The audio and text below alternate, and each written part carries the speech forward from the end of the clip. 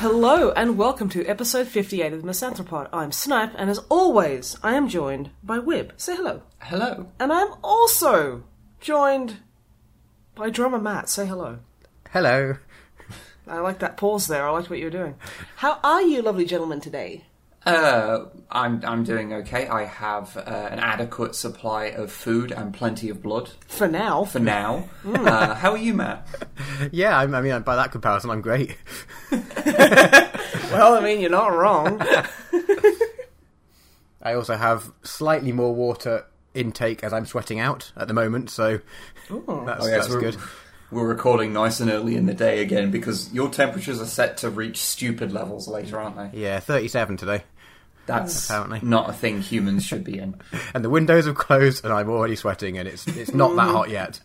No. But anyway, I feel like this is like now the hot cast or something where we just moan about it being warm. Okay, we'll stop moaning about it being hot when it stops being fucking hot. I mean, when people stop, burning through all the fucking ice caps, so it massively accelerates all of the fucking bullshit, and then people start catching fire. Yeah. But yeah, I'm fine. Yeah, I'm glad you're fine. Do you have adequate blood and food? For now. Just for now. Not for much longer. For now is all we need. Honestly, in a week, who fucking knows? Who knows? The Toblerone's going to come in. There's going to be countrywide riots. People are going to die. Toblerones are actually going back to normal again. I know, that's why there's going to be riots. Yeah. They're probably going to go up in price a lot, though. Yeah. So that's the thing. Yeah, anyway. As people who are paying close attention to the channel may know, by the time you'll be hearing this, our 6th anniversary video will have gone up. Yes. Which was not a Q&A as it normally is, because we do effectively a Q&A on the end of every podcast now, so it seemed a bit redundant. And when we put it on a Twitter poll, it was nearly dead down the middle, like 50-50 whether we should do the Q&A or something new. So it was like, okay. It's like, we'd rather do something new, because about half of people are interested in something new, so... For the record, I voted for Q&A. Well, you would. You get to do something in it. Oh, we should have had Drama do some voices in the, in the anniversary video, damn. And Dicko as well. Yeah. I realised I never actually sent a message to Dicko. I meant to say, by the way... Don't need you this year, fuck off. By the way, you're not wanted. No, not that, don't just say, we didn't mean to snub you. We weren't doing that. We just didn't do it, and I forgot to mention it. I'm a bad person. This is how David Hayter felt. Shit. So instead we did a bat rep. That nobody asked for. That nobody asked for. Well, actually, lots of people have asked for bat reps. A lot of people have been asking for a long time. Nobody asked But they didn't ask for what we did, which was doing a weird little drinking game while we were doing it, which had a couple of flaws in it. Yes. Yeah. So... we did the thing where every time someone took a wound, or more accurate, whenever Snipe took a wound, or I took 2 wounds, because... I was going to say, did you compensate for orcs? Yeah. Okay. I think that went out the window pretty quickly, though. Oh shit, yeah, we forgot about that. We forgot about that. Yeah. But to be fair, that ended up pretty balanced. It didn't matter, because I got 4 wounds in the whole match. Yeah, I managed to take down 1 orc. One boy, and that was it. What? Yeah. What did you... That was it. Yeah, a shooter took out Luca. My venerable dreadnought. Sluggers took out Luca. Slugger took out Luca, my venerable dreadnought. My orcs with their shitty pistols took down your dreadnought. So I made myself a really strong vodka and lemonade, and first turn Luca takes 6 of his 8 wounds. No. Poor Luca. So I was like, fuck. The other rule was you took a drink, just not like a shot, we weren't crazy. No, because that would have made us that would have killed everywhere. us. But just take a drink every time you roll a 1, because it's a small game, so, it's not like if, say, I was playing like full-size, 30-man orc squads and you roll in 60 dice. Yeah, exactly. So I'm guessing from what I've heard so far. Lots of ones happened. I rolled more ones than I have ever rolled in any game ever. I remember one particular roll where you rolled for, I think it was to hit, and you rolled 3 ones at the same time, and that was... I think that was Lucas Stormbolter, so I get 4 shots, and I rolled 3 ones. Yeah. And this was pretty standard throughout the whole match. Like Lucas Multi-Melter, literally every time I used it, rolled a 1 to hit. Yeah. Every single fucking time. Because the Multi-Melter, because it's on a Venerable Dread... Well, just because it's a Venerable Dread's ballistic skill, it hits on a 2+. Yeah, it fucking does, and it never hit. Oh, it was a rough time for Snipe. Anyway, for me it was great. I literally lost 1 orc Apart from the time when you rolled a bunch of ones and took a couple of wounds in one turn, so you had to basically down nearly a full beer. It wasn't a full one. Nearly a full one. It was like a third of one, which admittedly I never had the whole peer pressure thing to chug anything, so I never know how to do that. You never Oh yeah, no, I have no idea how you do that. You open your throat and it just goes in. Hey. Dude, I think that's just consuming liquid or solid matter in general. So, I mean, if you can eat, you've figured half of it out. But regardless, it was fun, because we've not played much 8th edition. No. So we had a few little practice games, so we, figure out the rules. I was going to ask if it was 8th. Yeah. And honestly... I'm liking it. I really, really like 8th. I think it's streamlined very well. I know some people do the whole, it's been dumbed down thing like they do with, D&D 5th edition as well. Because dumbing down is completely and directly equal to streamlining. Oh yeah, they're not two different things. They're not completely two different things at all. But no, I mean, it's one of those things where, there are some things that have been simplified, and I do understand that can be, sometimes you want a bit more nuance, but I personally... play an older edition. Yeah, that's the thing. Nothing stops you from playing an older edition if you want. That's what we did for a while. Yeah. But no, I feel like I actually have a firm grasp on how it works now. Yeah, I know we're like a year late, but and just in time for Kill Team to come out, which is a new variant of the rules. Which I think comes out Friday. That was a bit bigger than a standard Kill Team match, didn't it? Yeah, I think our stuff would be bigger. So I think a standard Kill Team thing would be about 5 Marines or something. Yeah. And you had 5 Marines, a Lieutenant, and a Dreadnought, so it was a bit bigger. Had being the key word. We played 40k Iron Man, he's killed every single model with a hammer. But yeah. My heart hurts, even though I know that's a joke. Like, the idea of that's like... It's like nails on a chalkboard. It makes your teeth itch. It's horrible. I wonder how happy we will have made people, because of course the video has not been edited yet, so God knows how well it comes out. You watch everyone just be like, "This is the worst thing ever. I hope you guys die." That's quite probable. But I mean, yeah. When are you aiming for it to come out? On Saturday. Okay, so before this comes out. Yes. Okay, good. There is an hour and a half of raw footage to make into something of me and Wib getting slightly tipsy and me getting progressively drunker because my luck was so fucking poor. Yeah. I think the only thing we actually forgot rules wise was we kept forgetting morale checks. No, we didn't. I kept forgetting morale checks. No, you did roll for all the morale checks. Did I? It's just the thing. I remember sitting there going, "Shit." Well, you only had morale. You only had one squad, so you might have missed one. I think I missed one. That's fine. It's fine. No, I mean, it was a lot of fun, and I think we should maybe do at least one more bat rep, because people seem to like this game called 40k. I've heard. I mean, I'm not sure. I think it's a lot of fake news. But no, now we've played a handful of smaller games. I would be interested to play some more regular-sized games. Honestly, I do prefer smaller fights because they're just a lot less hassle. Oh yeah, well, I mean, I've always said that I think that 40k was at it largest fights that I enjoyed were 1,500 points. And much larger than that, then they start falling apart, I find. Yeah. I mean, I just think there's just too much on the table. What we should do, though, is we should our Imperial Knights should have a fight. Yes. Maybe we should, finish painting at least one of them. Okay. Now, you're bringing out the personal attacks here. And by finish painting, I mean... Be very careful. Do more than the one shoulder pad I have finished and the base coating of 2 parts. Okay, but mine is still being crafted. Yours is fully assembled. Shit, you're right. You just need to do the base. That's the only thing that's left. The base is so big, it's like half of a frisbee, and I don't know what to put on it. Maybe another half of a frisbee. Just put a frisbee on it. Put a quarter of a frisbee on it. I know. Put on your Imperial Knight base. Put an Imperial Knight. Can I borrow your Imperial Knight for reasons? No, you cannot. Fuck. Oh, can you buy me one? We'll get some of the smaller, smaller scale ones from Titanicus when that comes out, and you can just have it on the base as like a kind of mini-me thing. It's all fine. Anyway, it was a fun game. A very fun game.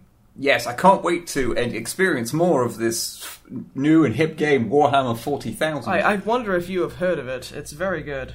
The Warhammer... It's the most innovative shooter I've played in years. Oh, yes. The Warhammer game aside, I guess we should get on to what we normally do of just talk a load of bollocks. I mean, we usually do. I mean, we are way ahead on that anyway. Yeah, usually. So Wiblet, Wibbo. Oh, fuck. That was the nickname police that finally found me. What have you been up to this week and the previous week? Not a great deal, I'm afraid.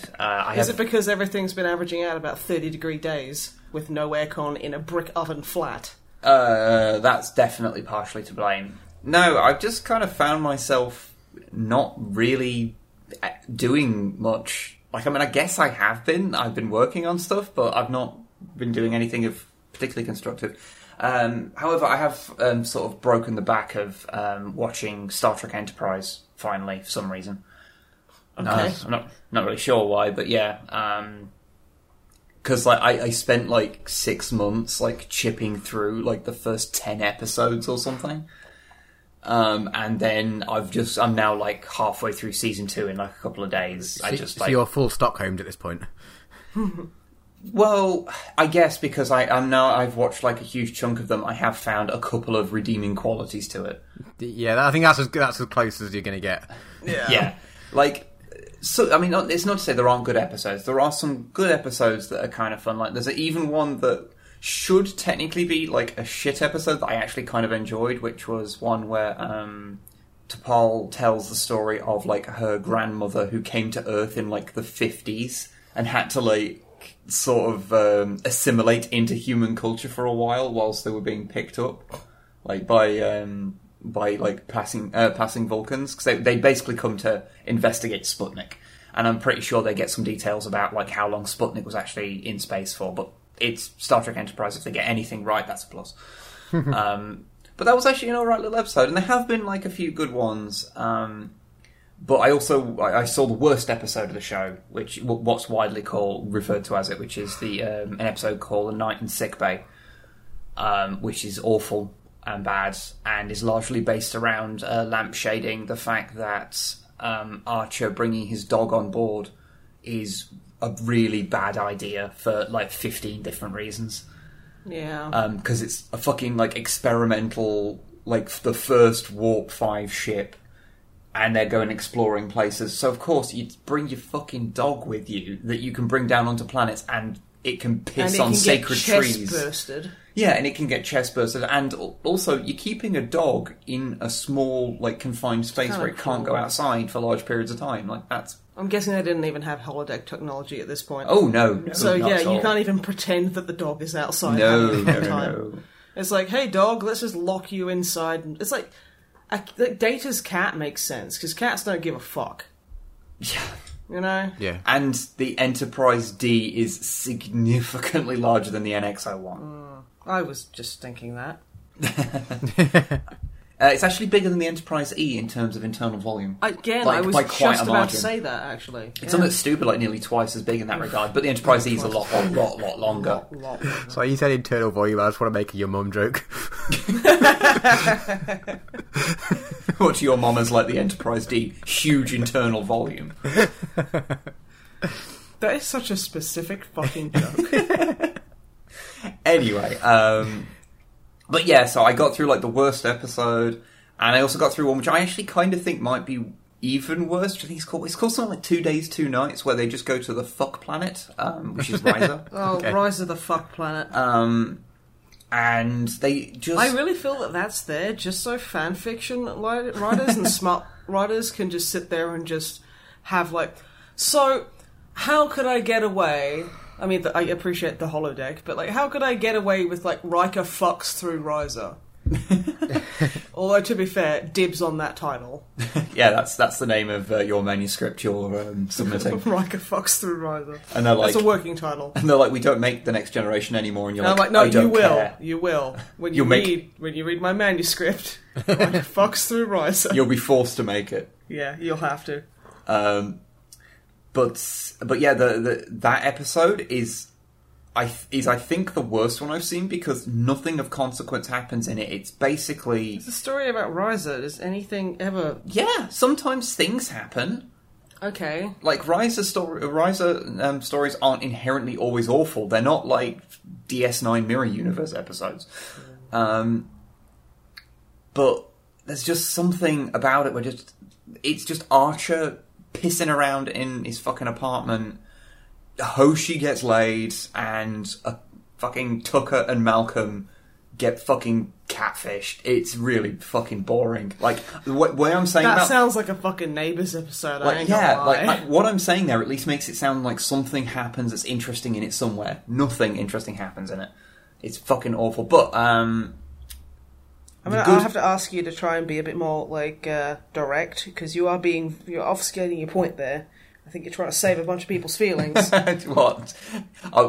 It was fucking terrible, and I hated every minute of it. But there are a couple of points about the show that I do kind of like, and I'll mention them now for fairness.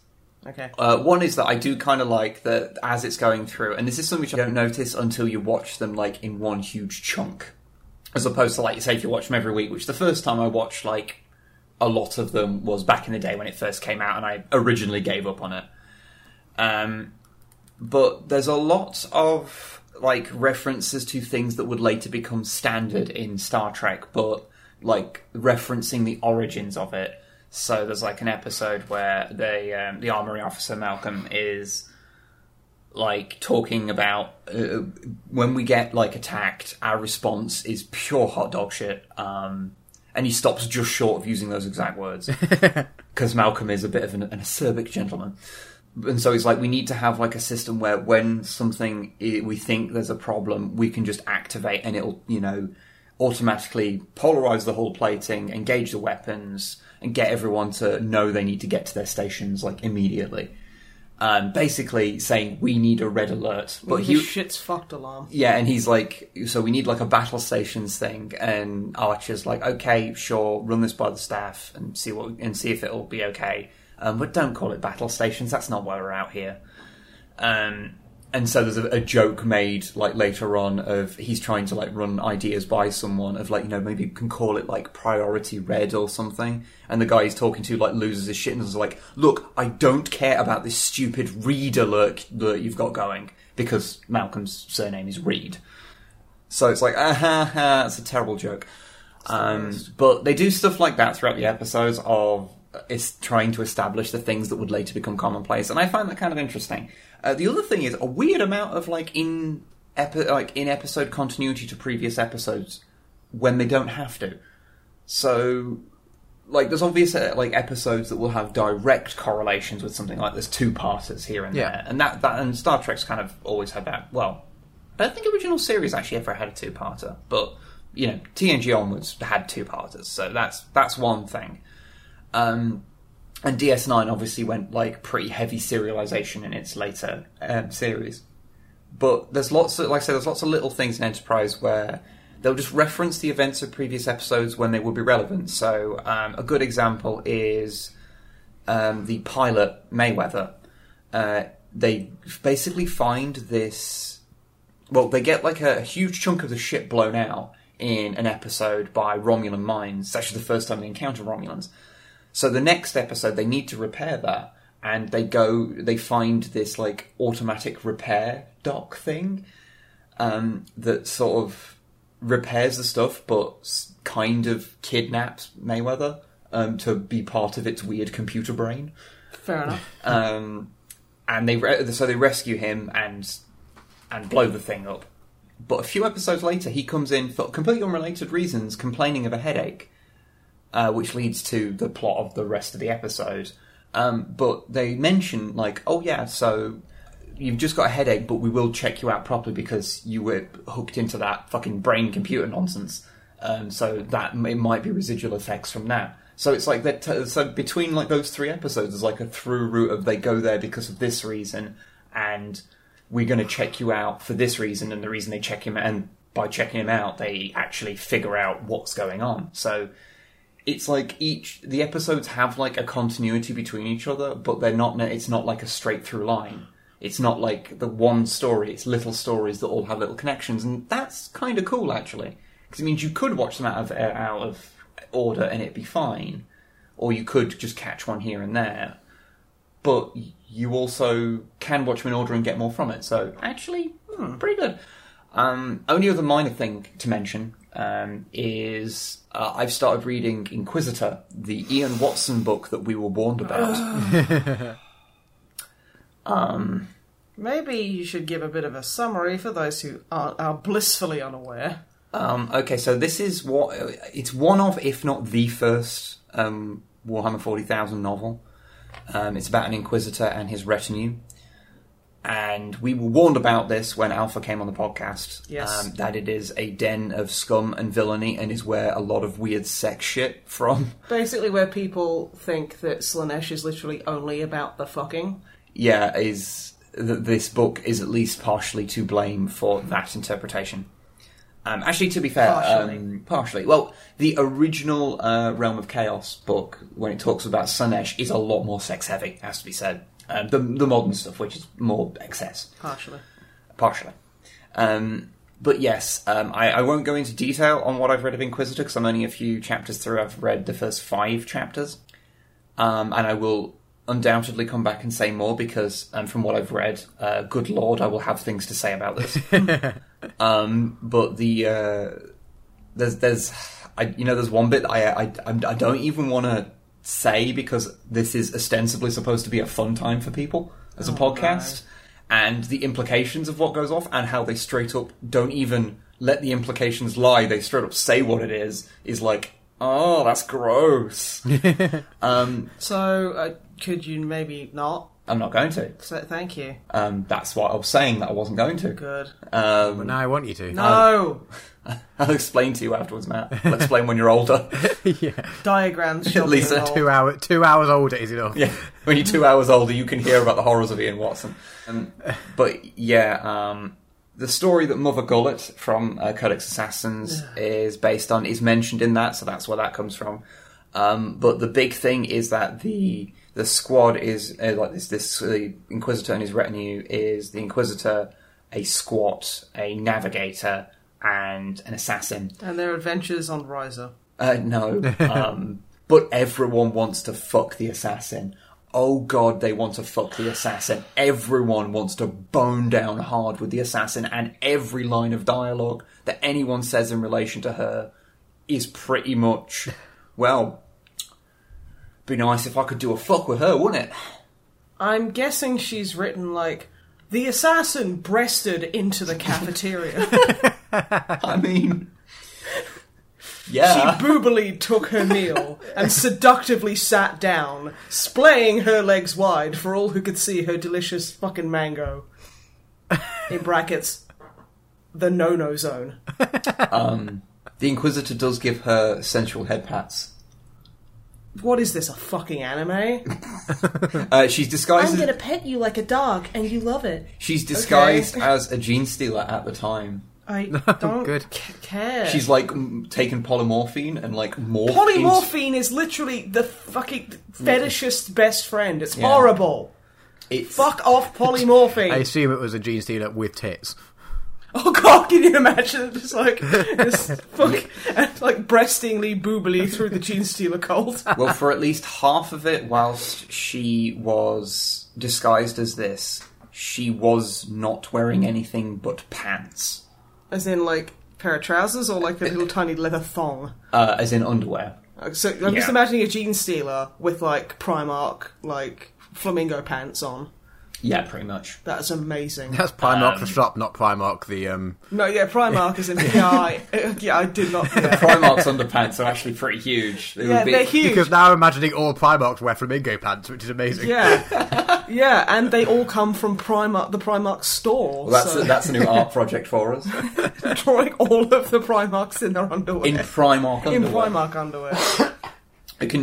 We can draw, like... Ferris Manus in those cockatoo socks you got from Primark. They're really good socks. I like them very much. For those outside the UK, Primark is a clothes shop. Just before everyone's like, what on earth is happening? Yeah, it's a fair point. Primark. Like, what are they fucking... What? I used to work at Primark. It was a fresh hell. Yeah, all those fucking giant men coming in and demanding underwear from you. You know... Being the sons of the fucking emperor or some shit. You ain't that good. You joke, but that's not too far away from the truth. But yeah, so Inquisitor by Ian Watson. It's fucking weird. If you wish to read it, you can pick it up remarkably cheap for saying it's a book from like 1993. I wonder why that is. Oh well, probably Or is it no 1991? reason. I can't remember actually. What year did it come out? It doesn't matter. I think it's 91 actually. Cause it's here and we all have to deal with it. Because it's Rogue Trader era. Which is why basically none of the information in it is like canon, and there's lots of nonsense in it. But yeah, that is me done. That is all I have done. So I will now pass over to Snipe. What have you been doing? What have I been doing? I don't know why I said this. It's just strange tone of voice. You did say weird. that pretty strangely. My intonations were all over the place. Right. Okay. Would you mind if I? I guess you can start. Yeah. Sure? I'll just drink my tea. Okay. Oh. Yeah, I figured. How many It's hours hot. sleep you had? Not enough. Okay, well, been streaming with Longfang on Thursdays. Finished up Resident Evil 6. What's the name of your Thursday night stream? Uncooperative Thursdays. Hey. Yeah, it's good. But yeah, we finished Resident Evil 6, and it was terrible. Good. I mean, to be fair, the way it went through Leon and Helena's campaign, which is like the first one. You think you can pick out of order, so we went in order of appearance. That was fun and goofy bullshit. Yeah, I remember you saying how much you liked that last time. It was. I think it's kind of a bit fucked because comparatively to the other ones, it is so good compared to the other ones. Is this like when I say a good episode of Star Trek Enterprise and it's just because the other ones are so bad? I think so. Yeah. Yeah. But it has some genuinely goofy things which make Resident Evil. Yeah. Chris and Piers one. I love Chris Redfield. I try to hide it as best I can, and I'm really good at it. So I thought I'd enjoy his campaign the most. Holy fuck. That one was difficult, because it was just basically like Call of Duty But yeah, so with the part of Eastern Europe and everything, which I've already covered anyway. Yeah. It's a bit of a slog. And then there's Jake and Sherry's campaign, which is just like... It feels a little bit like fan fiction. How it's like, there's a moment where they literally get captured and spend 6 months in an underground research facility in China. And they don't seem to bother that much. No one else, their superiors, don't really give a fuck. Well, I mean, I guess that's better than the Beyond Two Souls thing, where they spend 6 minutes in an underwater Chinese research facility. Yeah. But no, they're just like chilling, and like Sherry has basically 2 bits of A4 paper covering her. Oh, is it like the covering of Alice from the first Resi movie? I'm wondering, did they copy that? Which is really fucking bad. But yeah, it's basically you can see my side boob and a little bit of my bum. And Jake's just got a nice comfy pair of pyjama trousers on. I was hoping he'd just have a single piece of A4 paper on his dick. No, that's A5. He's got a post-it note. With square bracket, penis, and square bracket. Who is Jake? Jake Mueller is, spoiler alert, he's Albie Whiskers' boy son. Oh, okay. I had heard a rumour about that. I didn't know if it was true. Yeah, he's just... I'd say one... And he's a complete twat. I'd say, major spoilers, but it's Resident Evil 6. Who gives a fuck? No, apart from that one guy on Twitter who vanity searches Resident Evil 6. Well, yeah. He's the Resident Evil 6 gremlin. I don't want to say fairy, because that sounds like I'm being really insulting. But, like, yeah, you basically, if you tweet about Resident Evil 6 being shit, he'll appear and tell you why you're a fucking idiot and you're wrong. He sounds fun. He's not fun. He's just, like, can't accept that maybe someone has valid criticism about a game that isn't very good. Doesn't mean that, like, I think less of this person for enjoying Resident Evil 6. It's just, I don't enjoy it. But yeah, so, and then there's, like, an honest-to-God part where they've literally been having horribly intrusive tests done on like, themselves by these, like, Chinese captors for 6 months. They haven't seen each other. So, and it's like a big fucking borderline stealth section you have to do. And it is a real pain in the fucking ass. It's horrible. Having seen you play bits of that game, any part of it that would require stealth does not sound like something I want to be anywhere near. It's like David Cage doing stealth. It was terrible. Do you remember that stealth section from fucking Fahrenheit? Try and forget. Oof, that was rough. And, like, they meet up in the locker room, and she's like, "Oh, Jake, it's you!" And he's like, "Oh, shit, ugh!" And then he does, like, this, like, such a Japanese kind of, like, "Oh, you have a body. I'm gonna get really embarrassed about that right now." And she's like, "Oh, no! The body that I have!" It's like, okay, you have been underground in a Chinese research facility having horribly intrusive tests done to you for 6 months. If somebody can't deal with you in the sight of, like, I don't know, like a fucking surgical sex gown or whatever the fuck she's in. The surgical sex gown. Yeah. Yes. If that even crosses your mind, you're being a fuckwit. If boobs are even on your brain, you're being a complete moron. Or if, like, it's like, decency has no place in desperation. I think the problem there is that... It's stupid. Is that if they were to take that seriously and treat it with the actual weight that such an event would... They don't, though. They just...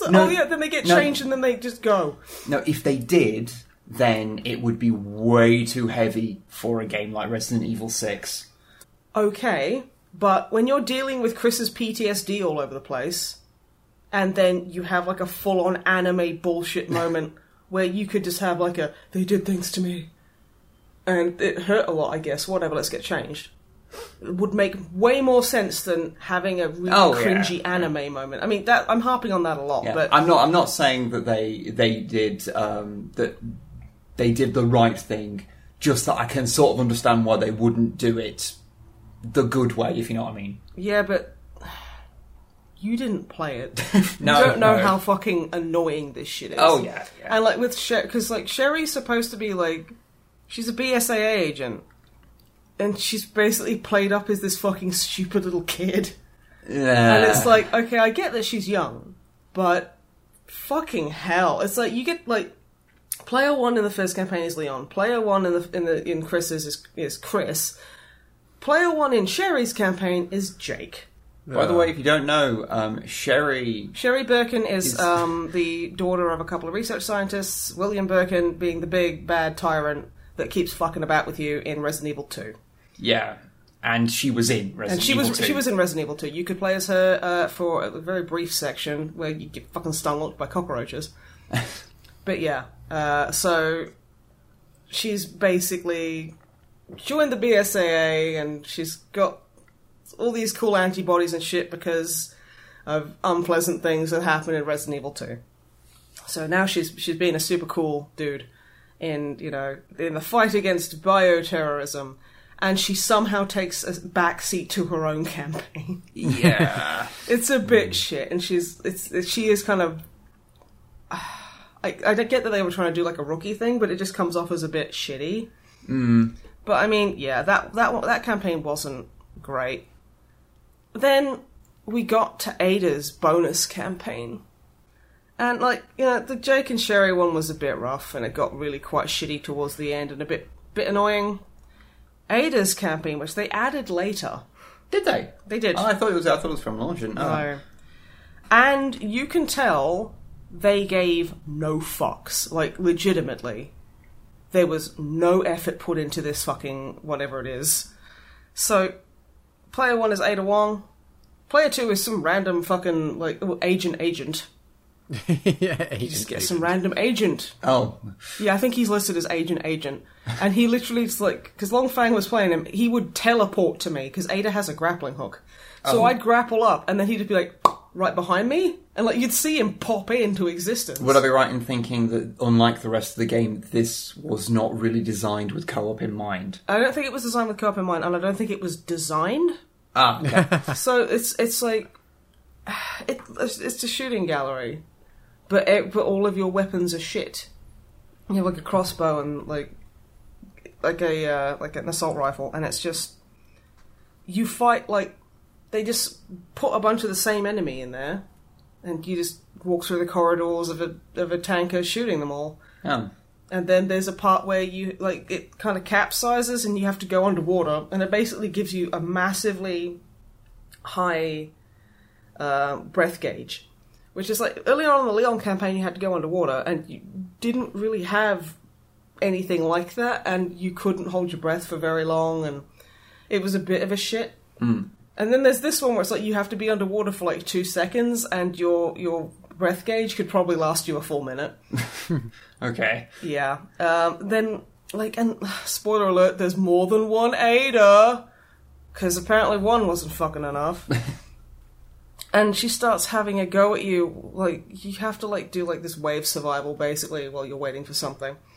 And she's like, oh, Ada Wong, blah, blah, blah, fucking whatever. We didn't really put much thought into this part of the game. And then you actually have to press the action button to respond to her.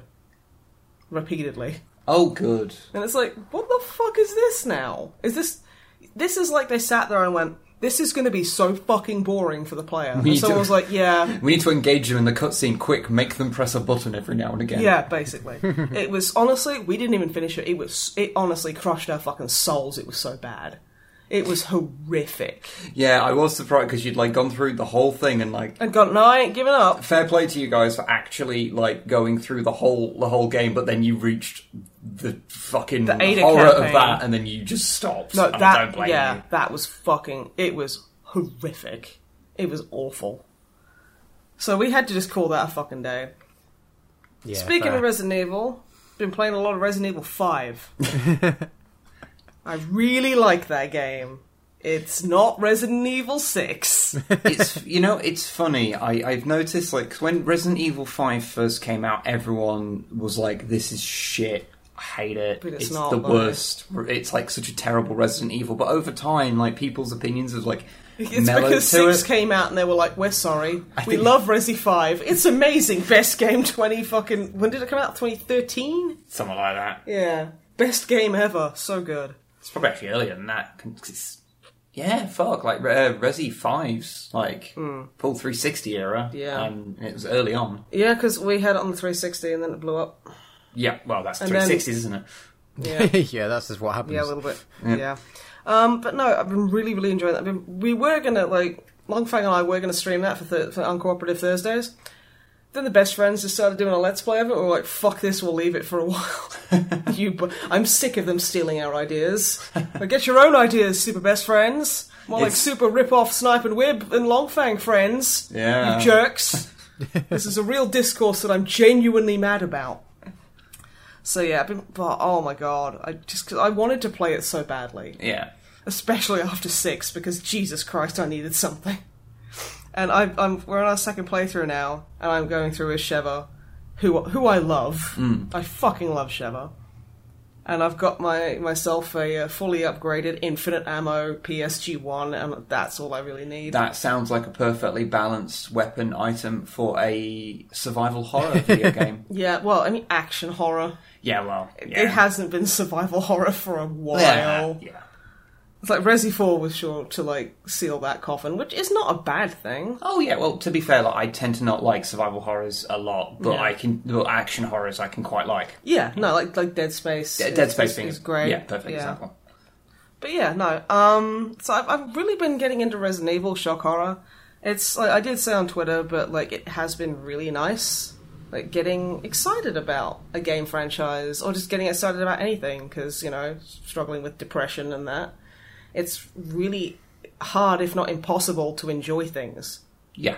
And being on this, like, suddenly I'm, like, super into Resident Evil, and I'm just, like, so happy because I'm enjoying it so much, and I'm happy because I'm enjoying it. And I mean, I guess it's not like there isn't a shortage of Resident Evil games for you to play. Exactly. I may have started with the shittiest one. Yeah, you started... and that got you into it. Dude, I've always had a weird draw to Resi 6. I don't know why, but I'm glad that that's kind of been nipped in the bud. In fairness, Thank you, Ada. In fairness, I got into kaiju movies by watching King Kong Escapes. That's like the worst thing in the world, though. Which is pretty bad. Yeah. So, I can't really judge you too harshly for that. Yeah. But no, just, oh god, loving Resident Evil 5. Cannot get enough of that. Really enjoying it. But yeah, kind of like, I want to get into the older ones. Like, I have remake. And there's, like, because Resident Evil 2 Remake is coming out about next January. It's supposedly coming out. Okay. And I don't think I'll be able to play that, because that looks way too fucking scary. I'll come back to it in, like, after 5 years or so have passed. I'll see it, because I've been getting better with horror games. In fact, I actually completed a horror game on, like, stream. Yes, you did. I did. Which is so not like me.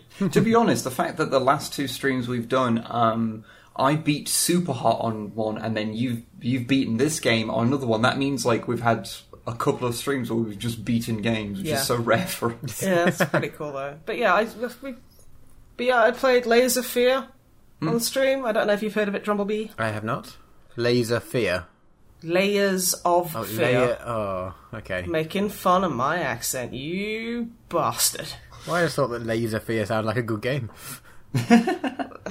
I mean, yeah, it does, and I kind of wish I'd played that as well, but that's beside the point. Okay, that sounds more like a horror game title rather than what I thought it was going to be. Laser Fear. I am afraid of lasers, and they are everywhere. Now in my head, lasers became neon, and then in my head it was a cyberpunk horror game. Yeah, Laser. Definitely. To be fair, cyberpunk horror goes so well. They go so well together. Then you can go full Cthulhu punk. Oh yeah. Oh, then you've got like the whole like body horror shit going on. Get some Cronenbergian weirdness. But yeah, Layers of Fear has none of that.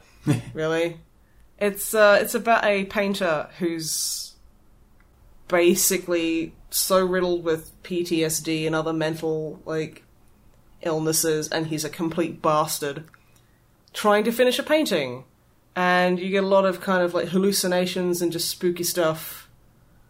Kind of like, there's a lot of usage of non-Euclidean geometry. Well, I'd say it's more impossible space, really. More impossible space, I guess. So, like the house is constantly kind of shifting and changing, and, like, you'll walk into one room, turn around, and the door won't be there anymore, and then you turn around again, and it's a completely different room. It's very well done like that. Very spooky. There's no direct threats throughout the game, so, like, I don't think there's anything that kills you. It's fundamentally really a sort of what people somewhat derisively refer to as a walking simulator. Yeah. But I did go off on this at length in the stream, but said that when it comes to horror, I think actually horror's a really good match for the walking simulator genre. Yeah. As long as it's utilised properly. Because once you start fighting it becomes less scary. Yeah, exactly. And yeah, like, because the thing is, especially with, I think I really cemented it for me when we played through Outlast and some of our original, like, our earliest streams we ever did. Honestly, fuck Outlast. Yeah. But the fact that you could die, and you would die repeatedly to the same enemies trying to do a certain thing, all the horror just dissipates from it, whereas when you can't die, you're just trying to get through something, it means that the developers can really finely cater to the player, where the player's going to be and what they're going to be doing to scare them and maintain the horror and really manage that, because they're much more in control of the actual experience, because you're just kind of walking forward. And obviously, like, from a gameplay perspective, there's not much to it, but I think for horror, it's the narrative and the, like, there are a good bunch of psychological kind of horror cues there, and I think it's utilised very well. Because a lot of games on Steam, because Steam is now a garbage pile of fucking hot bullshit. Yeah. Just because, curation is for losers. there are a lot of just, I'll make a map, and then you walk in one direction, and then like a Unity asset will jump out and scream at you. And then you will be scared. And then you'll be scared, because that's what horror is. This does have a few jump scares, but they are very much earned, I feel. It builds up the tension. It builds up tension to where it's basically like you don't really want to move, you kind of... and then something will pop out and shout at you, and you'll be like, fuck, okay, that was well done. And I think the fact that a game like that can still make you jump shows that the fact that there is no player death does not mean that you don't feel threat. Yeah. I mean, that's the thing. I still felt threatened throughout the entire fucking game. It was terrifying. But, like... Yeah, no, it's just like... It ticks a lot of boxes, and it does a lot of this stuff well. Which... a lot of them don't. So, yeah. Like, I bought the DLC, which... probably shouldn't have. But I've been planning to write a video about it. For reasons. It might take me a while because it's kind of a difficult subject, but I'll give it my best shot. A very personal thing. Very personal kind of subject. So, yeah. No, okay. Layers of Fear, good. Very, like, spoopy game.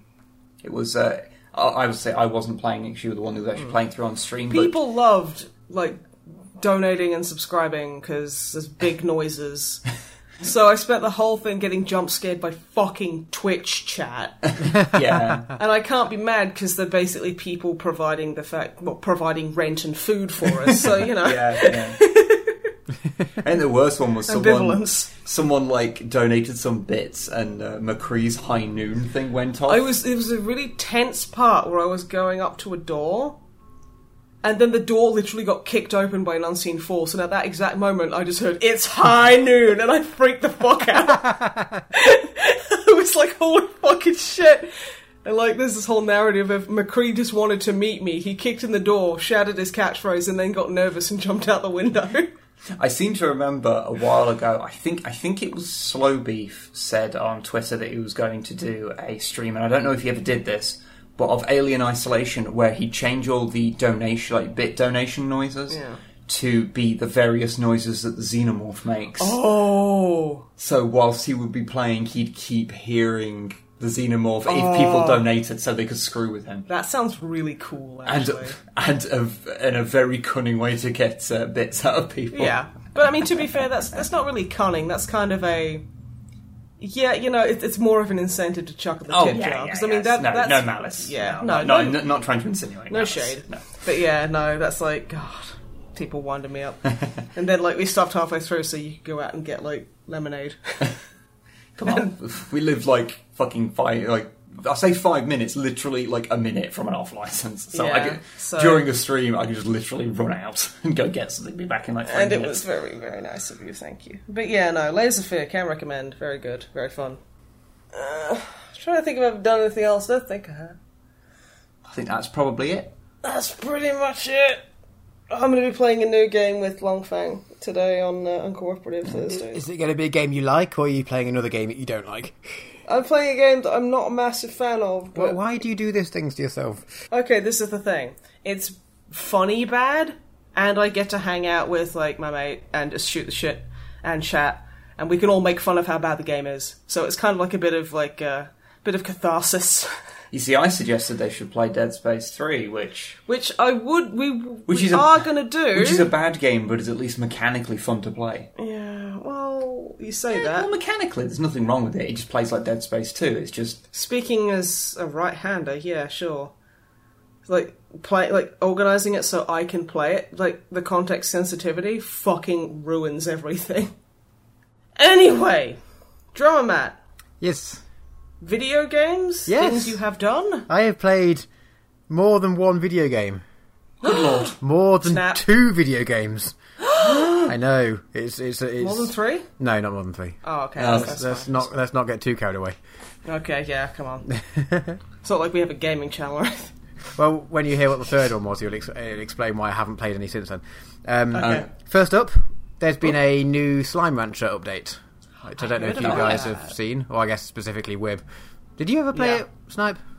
I played a little bit of it, but I think you were playing in the video. I think I was playing the video. I think I remember you playing in the video, but I don't know if you played for fun after that or. No. I mean, it's a cute little game, but it's not massively my speed. Yeah, fair enough. It's definitely a Wiblet game. Yeah. The new update has drones, so you can automate bits. Oh, that's dangerous. Yeah, it's not as good as it's good. And it kind of works. It's a bit limited, and so you first off, the drones are bees, which are just adorable. But they are drone bees because they're drones, and the worker bees do it. So apart from the slight bee inaccuracy of drone bees not actually, I am doing sick the work. of this bee inaccuracy. But other than that, no, they're quite adorable. They're sort of like the same sort of size as the toys that you can get to put in the slime pit things. Yeah. They're that sort of size, and they float around, and they're water powered, so every morning you just have to put a bit of water on their little base station, which is a flower, obviously. Okay. And then they last for the whole day. You can put, you can get the decorations for your slimes. Yeah. Yeah, you can get those and put them on the bees, so my bees have googly eyes. Excellent. And moustaches, depending on what role they're doing. Sensible. What do the mustachioed bees do? What role do they So, serve? what you can basically, the main functions you can, it's quite good. It's like there's three boxes that you select. You select what resource they're going to be moving somewhere, and then you pick where they're moving it from and where they're moving it to. So it's limited by the fact that you can only have 2 drones in each section of your ranch, and when you tell them to do things, so I've got one. Basically, so my 2 in each part. I've got one of them picking up food and putting it into the auto feeders to feed my slimes. Yeah. And then I have one that's picking up the plorts from the slime pits and sending them to the market straight away. But it's slightly limited, so you have to, when my food delivery ones are going, you could say, okay, I want you to move fruit, or I want you to move veg. But you can't say, I want you to move all sorts of food. So I basically had to go through and reorganise my entire ranch, so that in each area, there's only things. So now in each area, I have, 2 or 3 slimes all fed by either all veg or all fruit.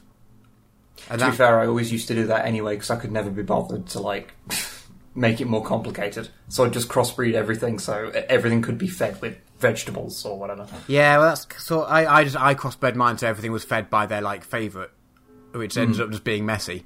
So I've done that now, but I had to go through and slightly rearrange my entire ranch. Just slightly.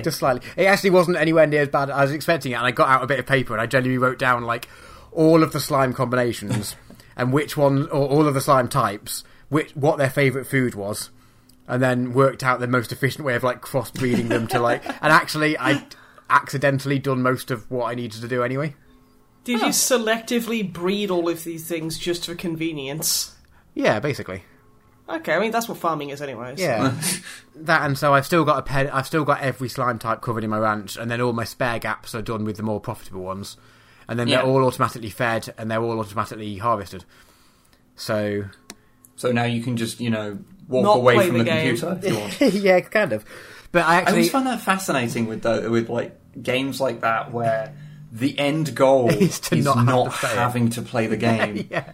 It's It's like the ludicrous Tech-It Minecraft. Yeah, I'm having flashbacks to you guys playing Tech-It. I built a nuclear reactor that does everything, and I don't need to do shit. Why are you playing the game? Oh, no. My absolute favourite thing was when I realised, okay, so I have a nuclear reactor that powers a computer that can make me bake potatoes. Yeah. That's every man's dream. Yeah. So yeah, I set it up so that it was all automated, and it's not. You still have to go round every morning and then water your bees, which is a thing. I guess you're technically watering the flowers because you water the flowers the bees land on, but watering your bees sounds better. Honey, I forgot to water the bees. I was 3 or 4 tiers off maxing out the thing where you basically give them a bucket of money and they give you some more colours. Yeah. Which they admit in the game is just a way of being a money drain or money sink or whatever.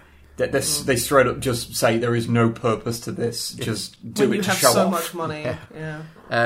But I was a few off that, and I still had a couple of other bits. There was a few achievements I needed to get, and there was one side thing I needed to finish off to unlock the last bit of the ranch. So I was like, right, okay, I need to sit and let it do its thing to get the money to max out that one anyway. So I just spent the time. So I finished all of the achievements except... Well, there's 3 achievements that are linked to the rush mode, which I've never played. Oh, I've tried that. It does not match with the way I play the game. No, likewise. So I haven't bothered. I've never even tried it. And then there's 2 achievements. There's one which is maxing out, finishing the Slimepedia. Yeah. Of which there's that one vegetable you need to find, which spawns in one random location every day. Oh yeah. Yeah. So I was like, I can't be bothered to just literally randomly wander around. I know there's set spaces where it could spawn, but it's basically everywhere on this one area. And I was like, I just can't be bothered to just walk around randomly until I see it, because whatever. Yeah. So because of that, I haven't got that last achievement. That's fair. But I can accept that, to be honest. And I unlocked all the bits of the ranch, and now I've bought all of the waste of money upgrades. So yeah, but it was fun. It's fun. It came out I think last Tuesday, and I'd finished all I wanted to do on the day in a few hours with it. Dang. But it's a free update, so it's still fun to have a bit of a mess about with and just get your head around how it works. And... Well, I mean, it's getting you, something to get you to play a game that you'd previously seen everything in. So. Yeah, exactly. Something new. Exactly. So if you've still got it installed, I recommend jumping on for a few hours. Yeah, I might do. To be fair, it's not very big. I might just install it again. I would assume it's got Steam Cloud saving. Otherwise, that would. To be fair, most things do. So. Yeah, I would assume it does. I hope it does. Because it's sometimes just games you would expect to have it don't. It's like fucking Dark Souls 3 doesn't have it, but like Dark Souls 2 does. Oh, that's annoying. I think Dark Souls 1 does as well. Oh, for fuck's sake. But Dark Souls 3 doesn't, which I found out when reinstalling everything on our machine like a while back and being like, oh, okay, that's the one thing I didn't back up because I assumed it was Steam clouded. Yeah. Well, we know now. Yeah. Oh, nightmare. Yeah, I don't know, but yeah, it's worth having a mess about anyway. Yeah. Cool. I finished Dishonored. It was and I say this in a quite good way, a pleasingly short game. I think some games do benefit from being quite short. I don't know how much I paid, 15 hours or so, I don't know. It wasn't that long, but it was quite... Relatively short, 15 hours. Well, yeah, but compared to, Fallout, which I put in 100 hours or whatever. Okay, yeah, compared to Fallout, I guess. Yeah, and compared to those, which is recently, seemingly what I've been playing is the longer ones, which end up being... Because before that, it was GTA 5, was my, main go-to game. And they just take so long, which I really enjoy, fine. But because I'm trying to, tick a few off and get through a few, it was like, you know what, I enjoyed this while it lasted. I did as much as I wanted to do on it, and now it's done.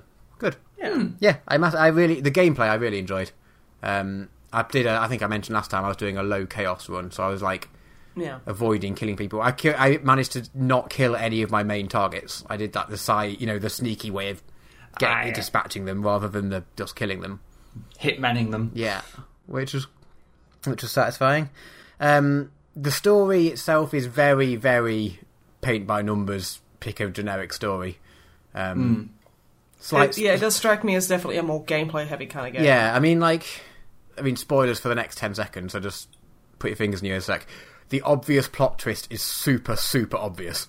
You could tell it's coming from about halfway through the game, and then it gets the last towards the end, and it happens to the point where they choreograph it so much just before it happens. I was like, well, obviously this is a double bluff then. And it was sort of it was so beyond obviously going to happen. It was beyond obviously going to be a plot twist. And then it just happened, and it was just like, oh, well, that's incredibly disappointing. Sometimes the biggest twist is no twist at all. Yeah, especially when they choreograph it that much, and they work so hard to tell you that it's going to happen. And I was like, I knew it's going to happen, but I'm intrigued I knew it wasn't going to happen. Well, I thought I knew. But I didn't know exactly which direction they were going to go, and I was like, okay, this could... And then it just happened. Which doesn't make me think less of the game, really, because I still enjoyed playing it, but it was a little bit like, oh, guys, come on. That reminds me a bit of the twist for the halfway through segment of Star Trek Discovery, when there's... Spoilers, maybe? No. Okay. I'm not going to say what it is. Okay. But just one of my biggest pet peeves is someone... It's like your mum always does this to me. Where she'll be like, have you seen this movie? I'm like, no, but I really want to. And she'll go, this person does this. And I'll be like, fuck you. Or she'll go, ooh, the twist. Watch it. It's like, don't tell me there's a twist. Yeah. Because that actively ruins my fucking enjoyment. Well, I mean, drama about that's not aimed at you. I feel like I'm not. It's so like I don't know. It's just it's not clever. So it's so. Also, it's a really old game. Yeah. But yeah, there was a thing in Discovery where it was they basically built something up as like an obvious thing that was going to happen, and then they like broadcast it and telegraph this thing so blatantly that you almost get to a point where you're like, are we gonna not do it because it's getting so blatant? And then it just does it, and you're like, oh yeah. So this sounds like exactly the same. Yeah. But I mean, regardless of that, I still enjoyed it. Oh, good. I'm glad. The second one's in my wish list for whenever that's on a decent offer. Yeah. So yeah, I enjoyed it. Apart from its spelling. The spelling it can't help but be massively incorrect. The spelling is completely unacceptable, and it shall not be allowed. Terrible. The third game I've moved on to, which is a game I've played before, but not for about 20 years, I think. Final Fantasy VII. You are playing the best video game. Yes, I know, because like I think it was close. It was either 20 years or close to 20 years ago when I played it. Jesus, that sounds nuts. Well, it's from 97, 97, I think. isn't it? Yeah, so it... And I don't think I played it brand new, but it was like, it was around then. It was back when I had my original PlayStation 1, not the PS1, because that's a different console. Yeah. Yeah, at least they learnt their lessons and got better with their naming. Yeah, Xbox. Yeah, but I had a completely legal chipped PlayStation, and despite most of the games I had actually being legit, because it was such an early chip on our PlayStation, it wouldn't let you change discs, which is a bit of a nightmare for Final Fantasy. Yeah, I remember those. So I had to like get up to the point where it changed disc and then go around to a mate's house with my memory card and legit copy of the game because I just couldn't get any further. Oh, dude. Which is a bit of a nightmare. But I honestly can't remember how it finishes, which leads me to think, did I finish it? I feel like I must have done, despite the like hurdles put in my way. I feel like I must have finished it, because why would I just stop? But at the same time, I honestly can't remember what happens. So I'm quite lucky. Who's your standard party loadout? Who are your favourite characters? I'm not really sure. I've only been playing... Well, it says about 6 or 7 hours, but the downside of playing an old game is that you can only save at save points. So if something happens and you need to pause the game, and the time tracker on the thing, on the pause menu, keeps going when it's paused. I know. So I think I'm only like maybe 4 hours in, as opposed Are you out to of Midgar yet then? Yeah, So just left. Just left. I don't know how long that's supposed to take, but I'm about 7 hours in according to the in-game clock, because I had to leave it and go for dinner at one point because I played for literally about an hour without coming up across a save point. I was like, well, I'm not quitting, so... And then obviously I come back and in 5 minutes I found one, but you don't know we're going to do that, so... Final Fantasy VII is the game that I have played the most in one day.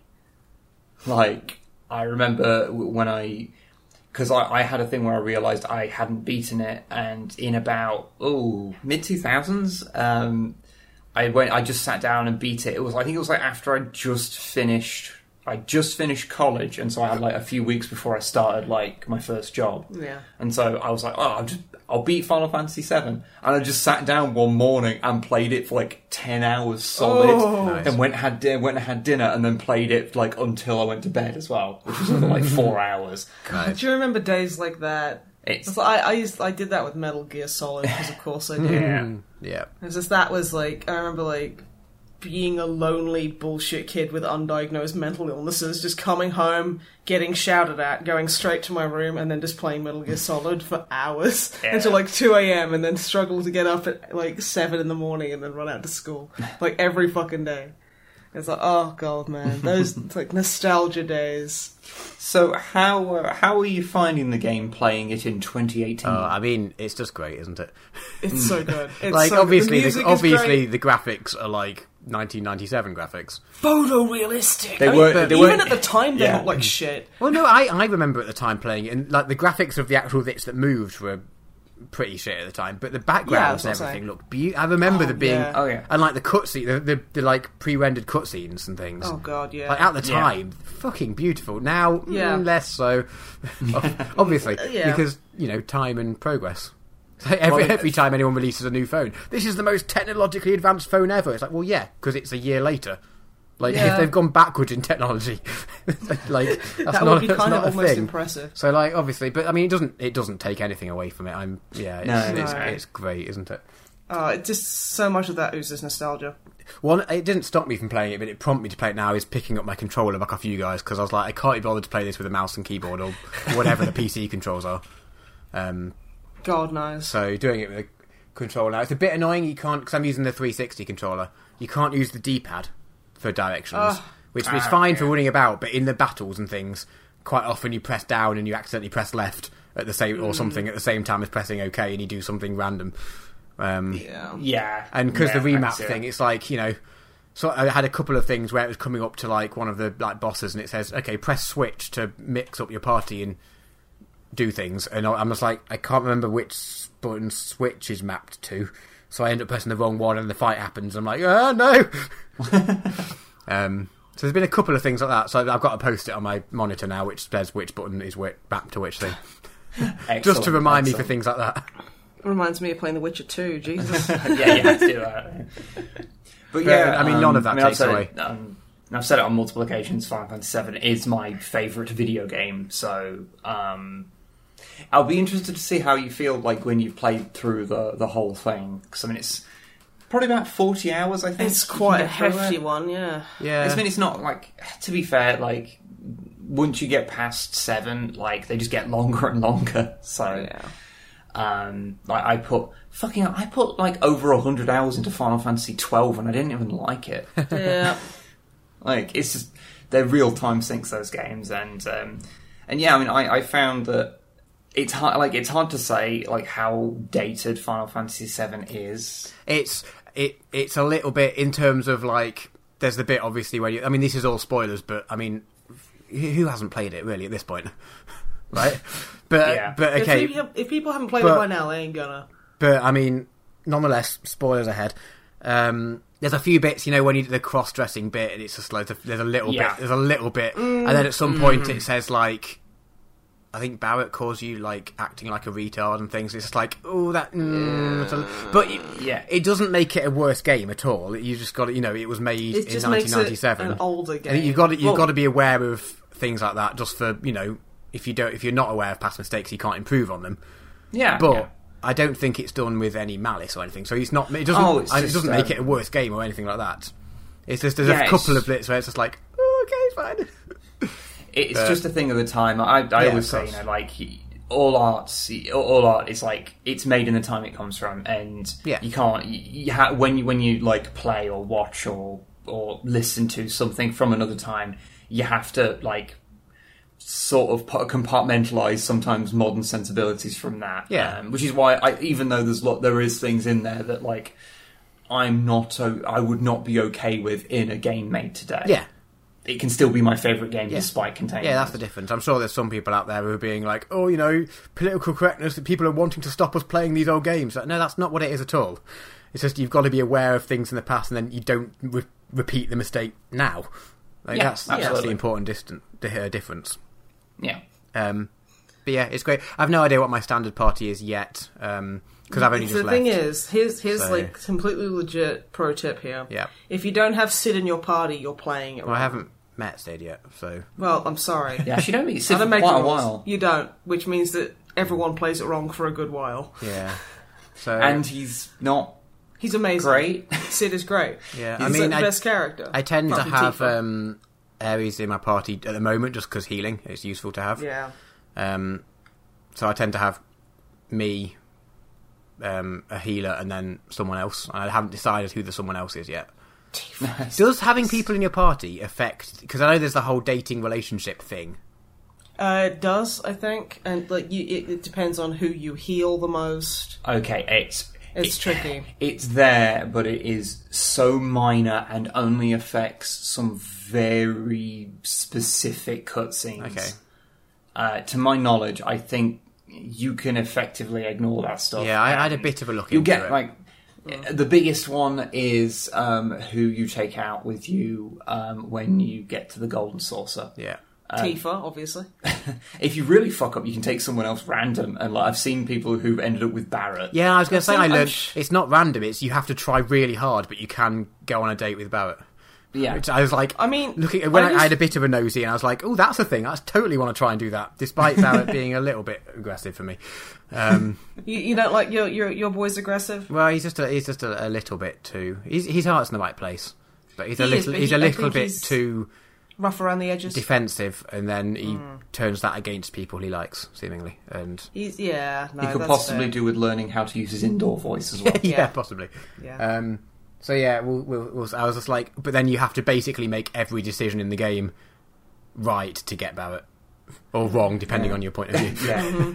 So it was interesting because like when I played through it like years ago, I did it with a guide and like 100%ed everything. Yeah. But then when I went through it, except for Ruby Weapon, of course. Except Ruby Weapon was the only that never counts. Because I beat the Emerald Weapon on my old when I played through it before, but I never did beat the Ruby Weapon because it's just fucking annoying. It's just not fun. See, I don't remember any of these things, which furthers my belief that I actually didn't finish it the first time. But it was a long time ago, so who knows? Well, if you get into the weapons, then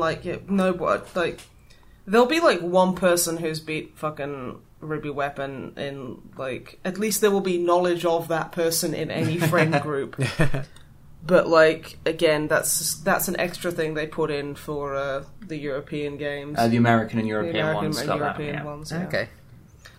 Because if you beat Ruby Weapon, you can get a gold chocobo, and honestly, you kind of need one to beat it anyway. To get that far in the game, you will have probably got Knights of the Round that you need a gold chocobo to get. You know, I never got that on my playthrough. Huh. Never got it. Well, it's quite good, and I get that it's quite good, but yeah, never got that one. Yeah. But yeah, be sure to get back to us with. I will do. My other thing Tales. was I wasn't sure whether I was going to, like you just mentioned, play with a guide or just do it myself, and I was like tossing up the idea in my head for a while. I was like, well, do I want to because the first time I didn't play it with a guide. I was like, do I want to now do it? But I was like, you know what? Actually, I'm just going to do what feels right. I'm just going to do it, and if I miss bits, because it's such a long game, like I'm gonna have to get over myself of missing a slight side quest or missing. Absolutely. Honestly, the only thing that you really need it for is something like Temple of the Ancients or something. There are because some that parts place is a nightmare. Yeah. There's some parts that are a little annoying, and a guide is kind of useful. I might look up. If you've told us this, we could have given you. We've literally got 2 copies of the guide. When we moved in together, like Wib had a copy of the guide, and I also did. So we have a really nice copy and a really fucking bullshit, torn up garbage copy that I had.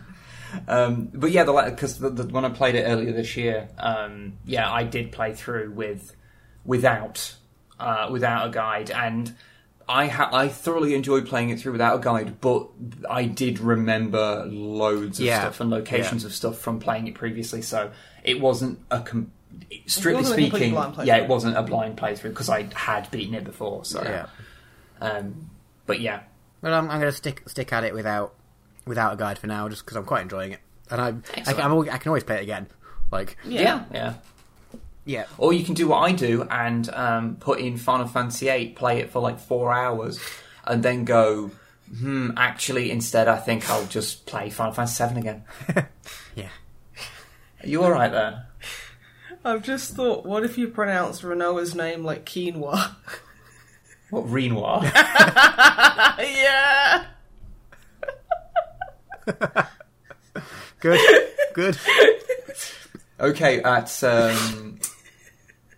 at over an hour recording is when the heat has finally got to Snipe, and just all sense of decency has just fallen away. I get this because of Rinoa. Okay. Yes. Oh, fuck off. Alright, on the topic of lack of decency, I have 2 more things left to mention. Okay. 2 films. So, we watched Oscar-winning film, The Shape of Water. Oh, I really want to see that. It is. I've heard stories that it's the fish fucking film, and I assumed it was just people joking. No, they're not. People are not joking. No, they are not. It is literally just the fish fucking film. Yep. Yeah. Well, it's a fish man. It's a fish. It's a fish man. Yes. Yeah. So you can fuck a fishman. That's okay. Yeah. It's as long as everyone's like consenting, it's fine. It's fine. It's a sexy retelling of The Shadow over Innsmouth. Fucking jeez. And like, yeah, if you need to ask questions about how biologically that works, you just get one hand action to explain it all, and then everyone's happy with it. So that's good. But it was good. Like, what, the fish fucking? Yeah. Well, I mean, that was good for the people involved. They made that painfully clear. It is a really well made, really well written, really well filmed and like choreographed and everything B movie. It's so bizarre. It should just be a B movie, but it's like beautiful and it's shot well and everything about it is good. Yeah. And I don't understand how they got the budget or how it happened. Because Del Toro. Yeah, but it's great. It's like good. Fucking weird, but I think we need more weird media, honestly, because it's fun. Yeah, it's different to like normally Oscar films are isn't the film business so good? Let's make a film about that, and then the film business gives them an Oscar. Yeah, fine, but yeah, this B movie won an Oscar. I love it. Yeah, I really like the idea of taking things that should probably, under normal circumstances, would not get a big budget and then giving them a big budget and seeing what happens. Yeah. Because you can quite often create really interesting things there because that's, well, you're not just making another safe movie. Yeah, which, it's not just a sequel. Or yeah, and it's like, whilst, like, going and watching, like, whatever the latest Marvel movie is or whatever, like, for the most part, a few exceptions to some movies, to some of them, but quite a lot of them are very safe movies. Yeah. Like, they are exactly what you expect. And, like, there's nothing wrong with that, but, like, a man cannot live on Marvel alone, you know? Yeah. Sometimes he needs to see a fish get fucked. Yeah. And then Prince have Moore a vague, sexy relation to boiled eggs. Oh. Ooh. Yeah, because every time boiled eggs get thing. involved, so it gets sexy, so... Oh. Okay, this is like the Shyamalan, like, red balloon in The Sixth Sense, but it's a hard-boiled egg instead. Beautiful. I've never actually seen The Sixth Sense, so in my head, every time there's whatever red, I'm thinking shows of, that like there's a spooky ghost nearby. Because my initial thought was someone just fucking a balloon. Yeah, that actually happens. Because some people do get off on balloon Bruce fucking. Willis is just like, this is a bit weird. Okay. Yeah. No, enjoyed it. I mean, it's set up. So I'm just going to discuss through this is just the first scene, just to sort of set up the tone for the film, because we had no idea going in. Like I said, I'd heard it's called the fish fucking film, or it's not, but people call it that. Yeah. But I just assumed that was like at least an exaggeration, if not just a blatant joke. Mm-hmm. But the first thing you see in this film is we sat down and watched it, turned it on. You see the main character, and I've completely forgotten her name because it was a week or two ago we watched this. But she's at home. She puts some boiled eggs on to boil, sets an egg timer, gets in the bath, has a wank. Okay. And we were just like, this is going to be a different kind of film, isn't it? Immediately, like, oh, I see. Right, fair enough. Generally speaking, that sort of thing is always going to... It sets a tone. Yeah, but we're just like, you know what? This is a great opening. Like, so she gets in the bath. Yeah. So she's going to put hard-boiled eggs on. She takes the egg timer into like the bathroom, puts it on the like sink or whatever, and then gets in the bathroom. He's like, right, I've got 5 minutes to kill. Okay, but it takes like 7 minutes to boil an egg. So you get into the bath, have a wank, all within like 7 minutes. Yeah. That's fine. Then you'd have to get out of the bath. Yeah. And get dry and everything. Then go and eat your hard-boiled eggs or whatever. Well, you see, they're not. They say they're there for her lunch the next day, so she just takes them off the boil, and then its jobs are good. Okay, fair enough. Yeah. No, logistically, it's all fine.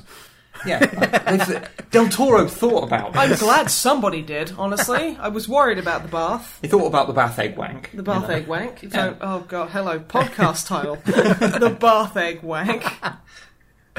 I don't know, let's get demonetised with that. Yeah, then we censor the word wank. It's YouTube, dude. I'm pretty sure that, like, you just say, like, bum really loudly and you'll get demonetised. Yeah. Don't say that, we've actually been alright recently. Touch wood.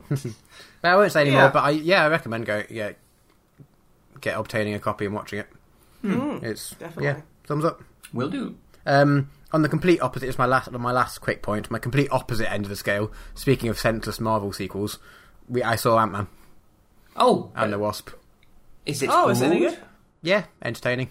It's interesting, like, because after watching like the latest Avengers, which I won't mention, we discussed that before. Yeah. But after watching that and everything, the sense of like peril and the sort of everything's been escalating. The main, like, issue that they have in Ant-Man is that he's under house arrest after bugging off to Germany in Captain America Civil War and doing the whole Accords thing. And while Captain America and whatnot went into hiding, he was just like, you know what, I've got a daughter, I don't want to go into hiding with her, so fuck it, I'll just be under house arrest. So the biggest like peril that he's facing is basically he needs to get home in time for the people to check that he's still at home and he doesn't break his house arrest. Okay. And it's like, wow, this de-escalated the peril. So there is a baddie in things, and there is all that, but the main concern that he has throughout the whole film is making sure that every time they're about to go round to his house to check that he's still there, he gets back in time. You know, I will give... It makes a nice... And then at the end, it does tie it into the new Avengers and things, and it does... In the post-credit scene, actually links it up, which is quite a good way of doing it. But the main film is just like, you know what... It doesn't have to all be in massive doom and gloom, or like, universe ending or whatever doom and gloom. I will say that I will give the Marvel movies credit for this. On a couple of occasions, they've had to do this, where they've obviously ramped it up to 11 for an Avengers movie, and then they do a good job of like some of the follow-up movies bringing it back down again. Like I remember after the Avengers 1, then we had Iron Man 3, and that's a much more a much smaller story compared to it, and it's about him. It's Tony Stark dealing with his PTSD, basically. Yeah, I wouldn't say it's the best Marvel film, but they do what they do well. I think it got a lot of stick. Oh yeah, absolutely. But you know what? It doesn't always have to be, world-ending stuff. At this point, world-ending is maybe an understatement. Well, yeah. Moving on. But yeah, it's entertaining. Like it's not the best one by any means, and it's like the first was better, I think. I mean, it was entertaining enough. Oh, excellent. Yeah, and that's me done. Okay. I had things to say this week. Ta-da! I'm proud of you. Well everyone, done. round of applause for Drummer Matt. Yay. Everyone at home, give a clap. Next, in fact, I'm missing the next podcast. I don't know what you're doing in return, but I'm on holiday. So, but despite I think we're on holiday too. Yeah, that's going to be interesting. Okay. We'll just have to record it. We'll record a new podcast tomorrow. We'll figure it out. Okay. What have you been doing? I slept. I got groceries. The fuck do you want from me? We'll figure something out. Regardless of whenever the next podcast is that I'm in, I won't have much more to say because I'll just be playing Final Fantasy VII. That's okay. So you can just sit there and talk about Final Fantasy VII for like a solid hour. I'd be happy. I mean, people at home would probably be bloody furious, but we're the ones that are sitting here. Your choice, audience, is I'll go back and play some more Overwatch or something, so enjoy the Final Fantasy talk while you can. Yeah, but that is all I have to talk about. So, shall we move on to some questions we've been sent in? No. Yes, we should. Ignore Snipe. I was at Tiger the other day, and I put a bunch of stuff on the thing in front of the cashier. I was like, "Oh, can I have these, please?" And he went, "No." And I went, "Oh." He was like, "Yeah, no, not today, not for you." And I went, "Well, okay, that's fair." Did you just didn't leave? really think? No, I just went, "Oh well, I didn't really think this far ahead." Oh, okay, then just turn around and leave everything there and just literally walk off. He was like joking. Yeah, with I know. Me, I was just like, I didn't know what to do. I was just like, I would have escalated the joke to the point where it was uncomfortable for everyone. That's fair. No, I just turned around and was like, "Oh, I've never got this far," and he was like, "No, no one ever does." And then I just paid for my shit and left. It was great. Actually, that reminds me, just in case the person happens to be listening to this, I'd just like to apologise to the bloke that works at our post office. Oh, yeah. Who is apparently a subscriber, so he recognised us. We're sorry that we might have been a bit weird. We were so not expecting. It had been a long day. We'd walked a lot in the heat. And then to have someone be like, immediately like, "Oh, yes, Snipe and Whip." And like, and be like, "What?" Like, I don't think we were rude, but I think we might have come across as... looked like aliens from a different planet. Who don't know how to speak to people. Yeah. Which is partially true. But... So I'm very sorry, Mr. Post Office Man, if you happen to be listening. Good. But yes, so questions. What email address should people send questions to if they wanted, Snipe? Oh, you always go and pick me. Only drummer Matt at snipeandwib @gmail.com. What email address is that again, Matt? Yeah. I just said it, dude. Only drummermatt @snipeandwib@gmail.com. I'm sorry, I get too much joy out of making both of you panic by doing that. I'm going to have to set up like a forwarding email address that just says easy email @email.email or something. And that forwards onto the stupid email address. No, just call it easy email @email.email. That forwards onto the stupid email address @gmail.com. God. It can't because there's a character limit, as we found out with our original plan. Anywho, emails, we have a few. Okay. But then again, too few to mention. Good. Except we are going to mention them. Yes. It was a... We'll mention all of them and you can... I know it's a joke. I get it. It's fine. Say the questions, Matthew. As usual, I'll mention all of them in the order I got them, and you can edit out any shit ones. What? Okay. Sorry if yours isn't here. It doesn't necessarily mean you just realised the shit. implication of what you said, didn't you? Yeah, sorry. Okay, so Dramamat as an entity does not reflect the Alpha Boost as an entity's property that is Snipe and Wib as an entity. Opinions about anything. So, Rob asked, have you guys ever created a homebrew Primarch or homebrew Legion? No. Not a Primarch or a Legion, no. I have got a homebrew chapter. Which is the Sons of Desolus, who are they use Deathwing rules because their chapter was basically eaten by orcs while the first company was away, and they just happen to have a lot of Terminator suits. So most of what's left is basically the first company, and I run them as Terminators. Pretty rad, yeah, honestly. They're black and red. They're sort of like an inverted Flash Terrors scheme, almost, with white faceplates for the veterans. Yeah. Yeah. I'd make my own Primarch, but everyone would get mad at me because there would be a girl. And it's fine, because that's your own Primarch.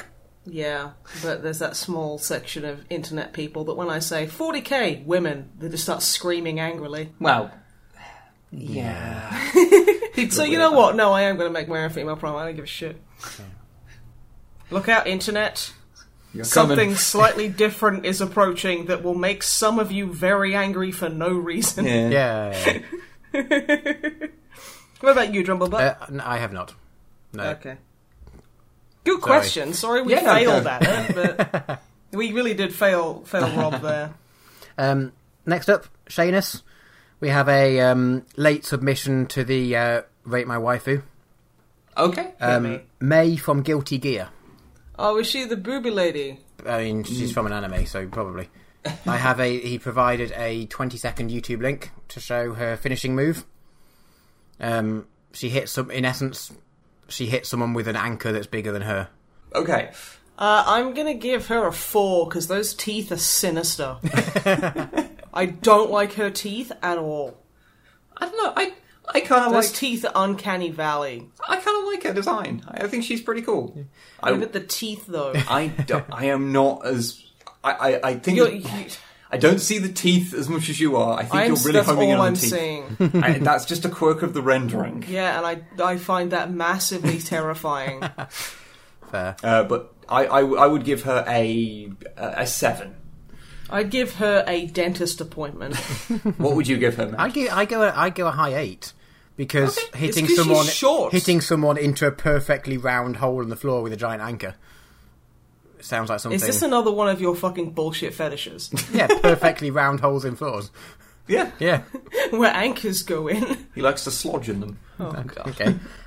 Next up, so the next weekly topic was Star Wars theories. Oh, yeah. So, criticism for the new Star Wars.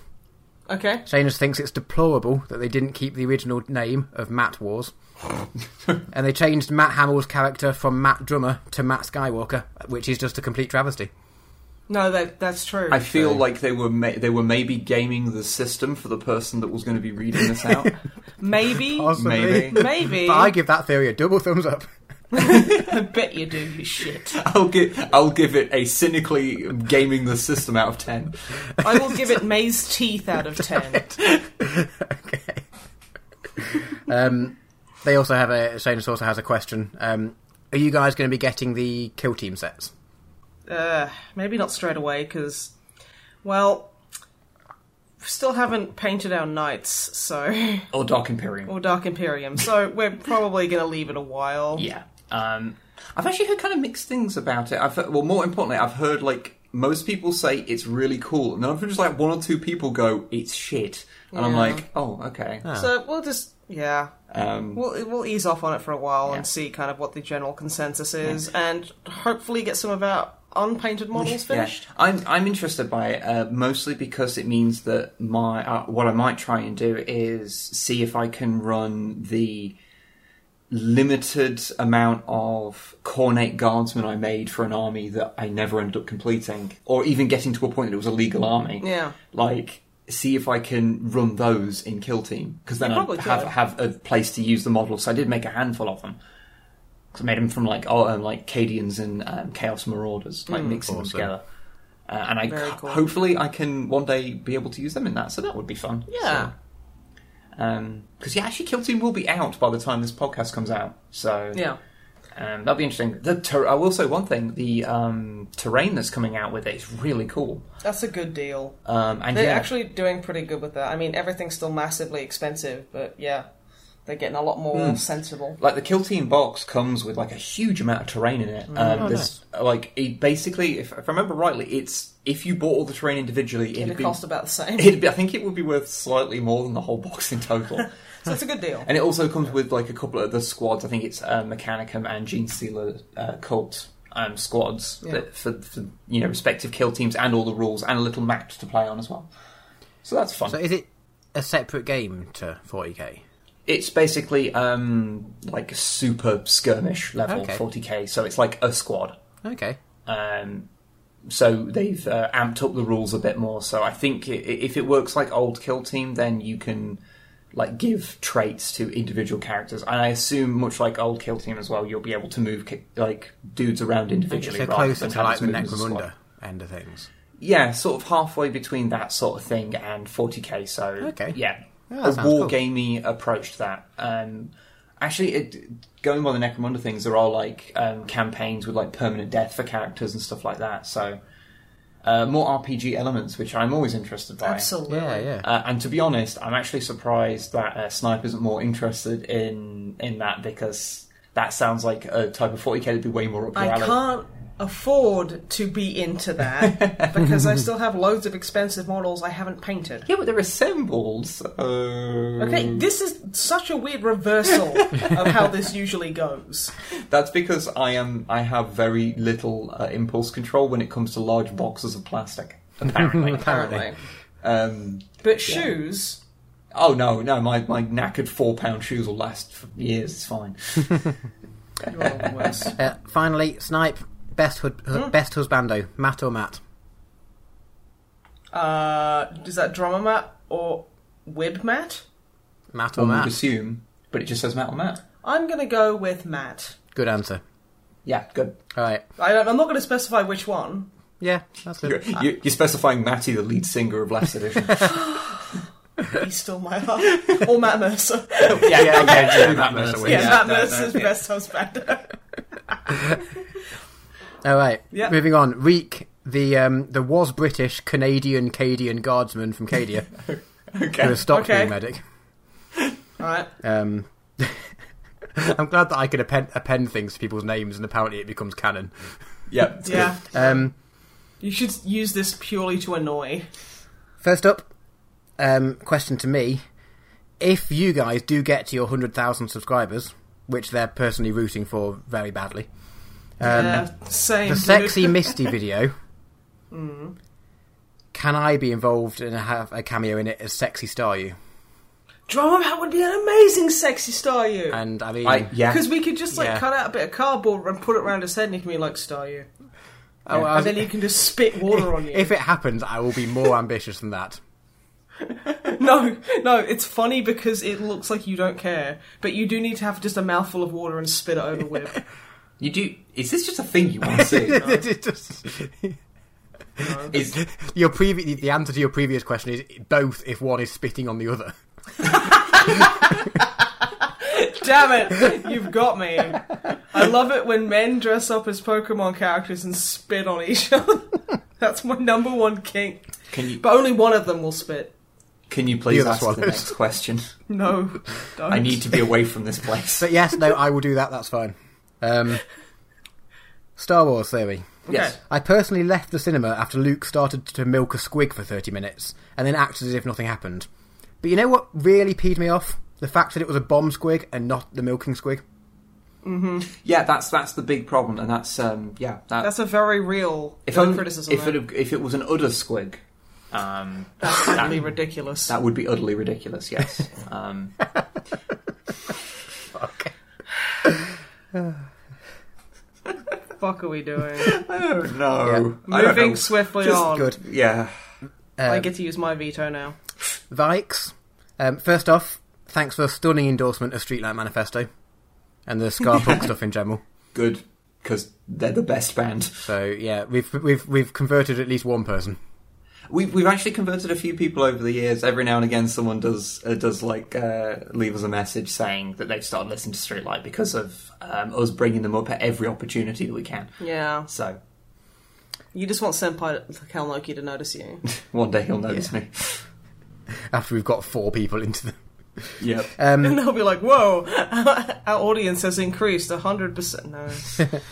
No. Related to our ongoing dog project, which yes. I guess I hadn't really thought about it as being an ongoing project, but it kind of is. Well, the ongoing dog project sounds really They have. I also don't know what the ongoing dog project would be. Sending us pictures of dogs. Oh, okay, yes. So we can just look at them and be like, that's a dog. They have a few. They have, which I'll put up on the Twitter. First off, there's Cinder, which is a warhound, which counts as a dog. And it's also the size of a fat Pomeranian, so that double counts as a dog. That's true. The base of it is apparently a 10-inch clock. Oh, careful how you say that. Yeah. It's long and thin. Just like me, wait. Next up, they don't have a dog anymore, but their neighbour's golden retriever apparently practically lives at their house and occasionally drags deer spines across the deck like a macabre xylophone. A macabre xylophone! Which just sounds amazing. Apparently, they follow up. It sounds kind of cool, but when it happens, it's actually just horrifically creepy. That dog is my spirit animal. Yeah, I want to meet this dog. That is fucking amazing. That is scary. There's no pictures of this happening because I assume it doesn't happen every day. Please send us pictures or a video of this dog just. Yeah, next time it happens, if you can get a video, that would be amazing. And that's a very good dog. That's a very good sounds like the best dog. Spoopy boy. And the closest they currently have to dogs is that at the end of their garden they have a den of foxes that have started living there. Oh, bless. Foxes are great. Yeah, wild doggos, sort of. I've heard foxes are quite good as pets because they're kind of like they're kind of affectionate like dogs, but they're kind of independent like cats. Yeah, are they close? They're closer to dogs, right? They are dogs. They're a canine. Okay, yeah. They are because they have like cat ears and I don't know. There's something cat-like about them. I've heard them referred to as being cat software running on dog hardware. Yeah, that's really funny. I was literally just about to say that. Excellent. Yeah, they do have a question on Forge World. So as a producer and conceptualist of boutique niche models and stuff, and as a source for 40k rules, what are your general thoughts on Forge World? I very much like Forge World. They make good models. They make very nice models. I'll be honest, I've never actually played any of their models with rules from Forge World, so I don't actually have really an opinion on how good they are on the rules side of things. Yeah, same, honestly. Because we've got like a handful of Heresy era Marines, well, at least parts of them that we've integrated into our forces, and you've got a Forge World Venerable Space Force Dread. Yeah. And I've got a Tyberos, the Red Wake, that I use as my Master of the Deathwing for the army I mentioned earlier. So we've had a couple of things from them, and the quality's always been good, the sculpts are nice. Fantastic stuff. And they're pretty good. Sponsor us, Forge World. I like your Space Wolf stuff. If Forge World want to send us free Forge World... if Forge World want to send us free Forge World... and then we will say even nice things about them again. I don't think we've ever really said anything bad about Ford. No, I mean, it's a bit expensive, and the resin can sometimes be a bit of a bitch to work with, but, But really pretty models. But they're pretty. I generally like them, but a little bit too expensive for me most of the time. I mean, there was a time where various Ford World models were cheaper than the actual Games Workshop version. Mm-hmm. Yeah, that occasionally. I think that time has ended. Yeah. I think so. Yeah, I remember at one point it was actually cheaper to buy the really nice Ripper Swarm models from Forge World than it was to buy the shitty ones from Games Workshop. Yeah. So it was like, Mm-hmm. Okay, moving on. Gnomish Inquisition.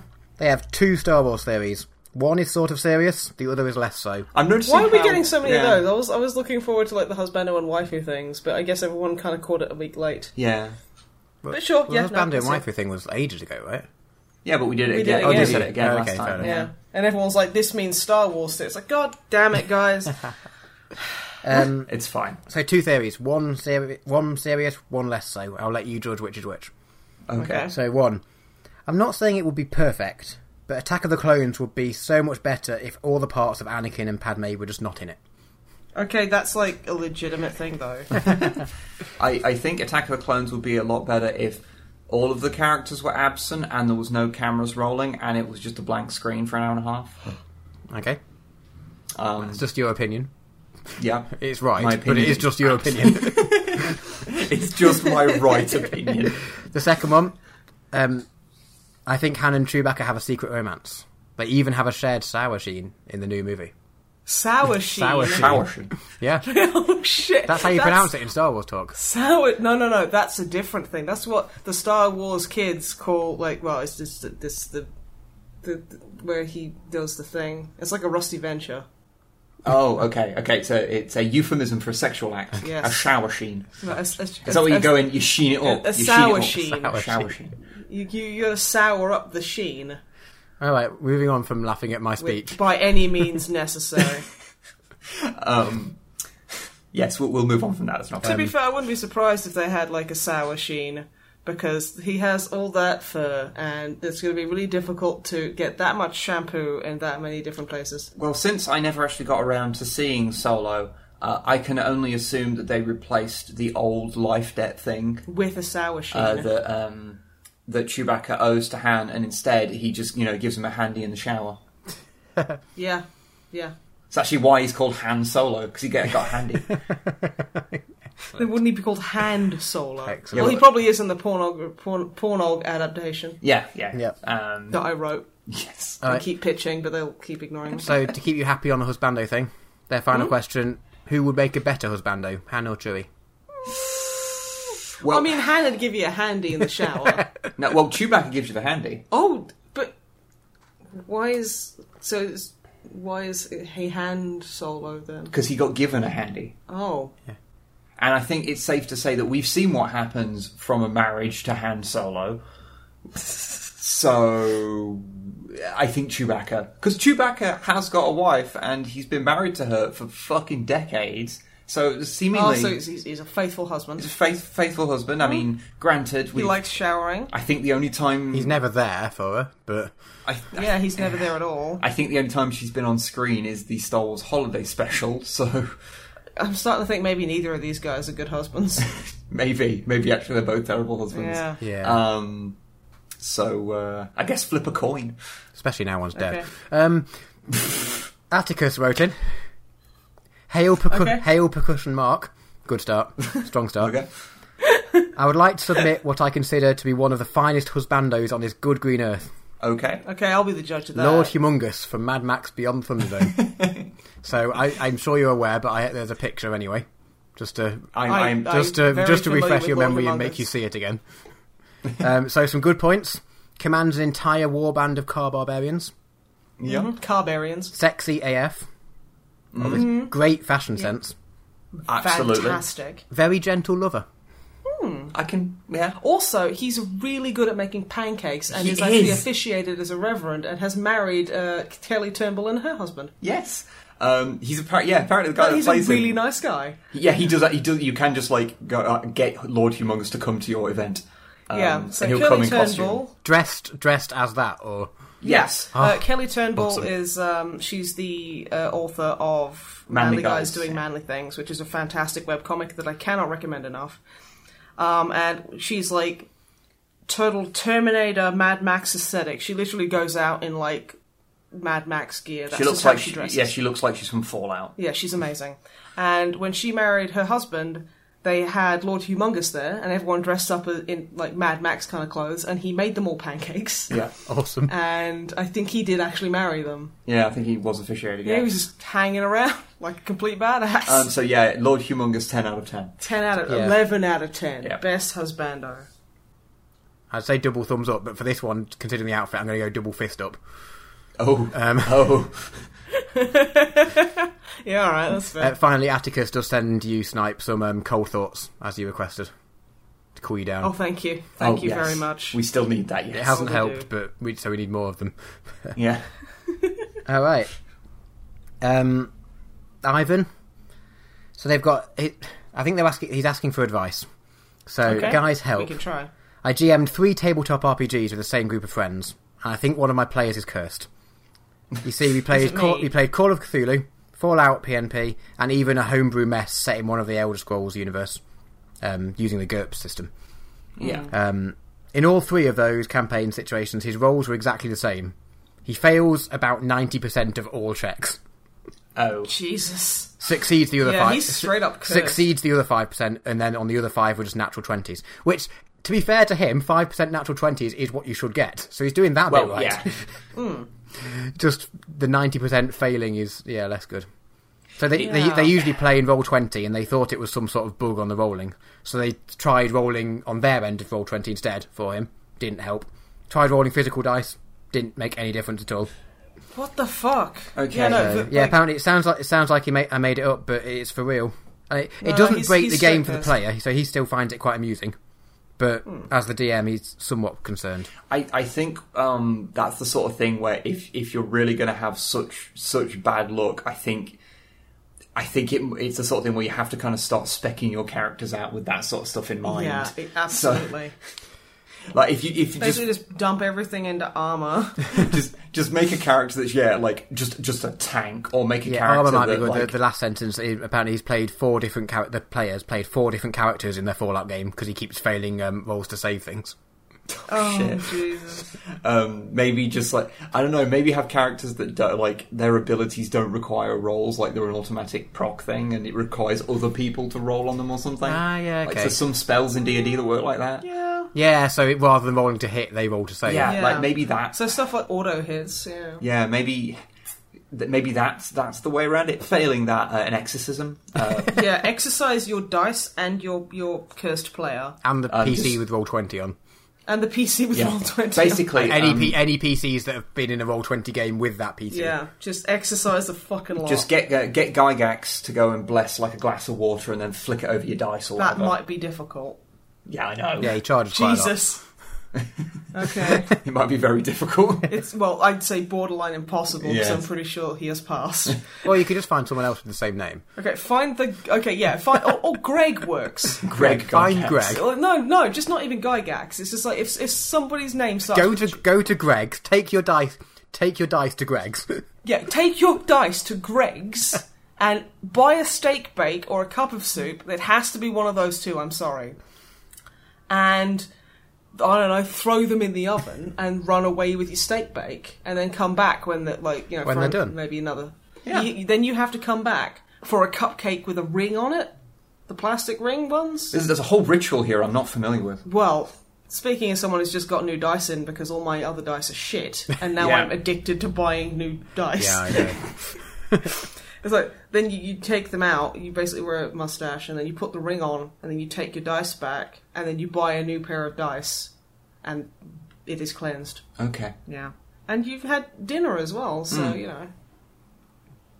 It has to be done in that order, otherwise, a beloved family member will just start throwing books at pigeons. If you live in a country that doesn't have Greg's, you're just complete screwed. Like, there's no alternative to this plan. You have to catch a plane to the nearest country that has Greg's. Which I think is only Britain. It's only Britain, so come say hi. and fill out the ritual as. If you're not British, when you get here, you will be abused by idiots. But yeah, because idiots. But it's worth it because Greg's is pretty great. Greg's is great, and it will solve all of your dice. Greg still curses. has food for now. Greg's is one place that has sufficient food and blood. And decursifying ovens. Anyway, sure, yeah. An unrelated question to that. Do you guys have any opinion on JoJo's Bizarre Adventure? It's good. What's that? JoJo's Bizarre Adventure. JoJo's Bizarre Adventure. You might not have heard of it. It's good. Yeah, it's pretty good. We're like Joseph is the only Joestar who means anything apart from Jolene. We've been very slowly chipping through it, and we're like halfway through part 3. Yeah. It is a good show. I have not read manga, but the show is good. Yeah, I've not seen it. I think Polnareff needs to fuck off. Is it on Netflix? No. You have to find it on the interwebs. Yeah. But it is worth watching. It's on Crunchyroll.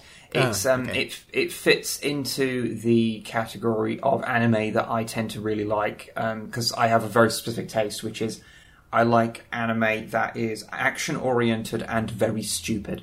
Okay. And Kill over the the Kill, top. Gurren Lagann. Yeah. Okay. Yeah. JoJo's. Yeah. Bizarre Adventure. Yeah. Yeah. That it fits into that kind of stuff. One Punch Man as well. You know, One Punch Man is good. Those kind of things. Mob Psycho. Mob Psycho's good. Yeah. Like all of the ones I like tend to be very similar, which is actiony things that are silly. But yeah, JoJo's good. Not that anyone really needs us to say that. Joseph Joestar's good. Joseph is good. I do like Joseph. Their last point, which wasn't really a point, and I don't usually make it a habit of reading out how people say goodbye in the emails, but I just really liked, they just said, bye, have a nice podcast. I was like, oh, thank you very much. Oh, that's just, I don't know, it just made me grin. See, I love how if you italise any part of that, it makes it sound like it's kind of a moderate threat / sarcasm. Yes, I don't think they meant it that way. In fairness, which is why they didn't italise anything. But I was just thinking, like, if you italise that, it'd be really hurtful. To be fair, random italization in a lot of sentences ends up sounding oddly threatening. Just try it. Just put in a random, just italise, one word in any sentence, and it just makes it weird and kind of... people will become very suspicious of you. You just throw the actual intonation of how you'd say it all over the place. Yeah. Is italise a word? Is that how you say that? I think I would have always thought it was italicise. If it's italise or italicise, I can never remember. Yeah, see, threatening. I can never remember. I don't know why I know that you're doing that. I can never remember. Yeah, weird. Okay, last item. Yes, Beast of Bramble Jam. Bramble Jam. We've been having chats, but it's actually probably not important for you guys to hear. It's nothing to do with how best to eliminate you guys in case things go wrong. And it's fine. You don't need to know about this. It's fine. No, ignore that. Ignore that last one. About this. It's fine. Okay, it's fine. Done. Questions are done. Okay. Oh, okay, fine. That was okay. Okay. So yes, that was a podcast, I guess. Yay! That was a podcast. That was a podcast. That was a podcast. Yeah. I don't like it. You don't like it. Or you don't like it. Or you don't like it. So, goodbye, everybody. Thank you for listening, and yay, 6-year channel anniversary. Oh yeah, shit, yeah. Channel is 6 years old now. Congrats, so guys. That's the thing. Everyone should celebrate by going back and watching your oldest videos. No. Or, yes, and watch all of them, and then we can get that sweet 25 cents of ad revenue. For every single person, one person watching all 500 odd videos or however there are on the channel. Yeah. Yep. Thanks for joining us, and here's to another 6 years. No more. No more. No more. It ends after 6 years. The experiment is over. The experiment is over. We can all go home. Yeah. Thank you very much for joining us, Wib, who I live with and can't actually get out of this. Thank you for joining us, Drummer Matt, who basically, his soul lives here, so... Definitely does this voluntarily. Yeah, yes. For some reason, and we're very grateful. Bye, everybody! Goodbye. Bye.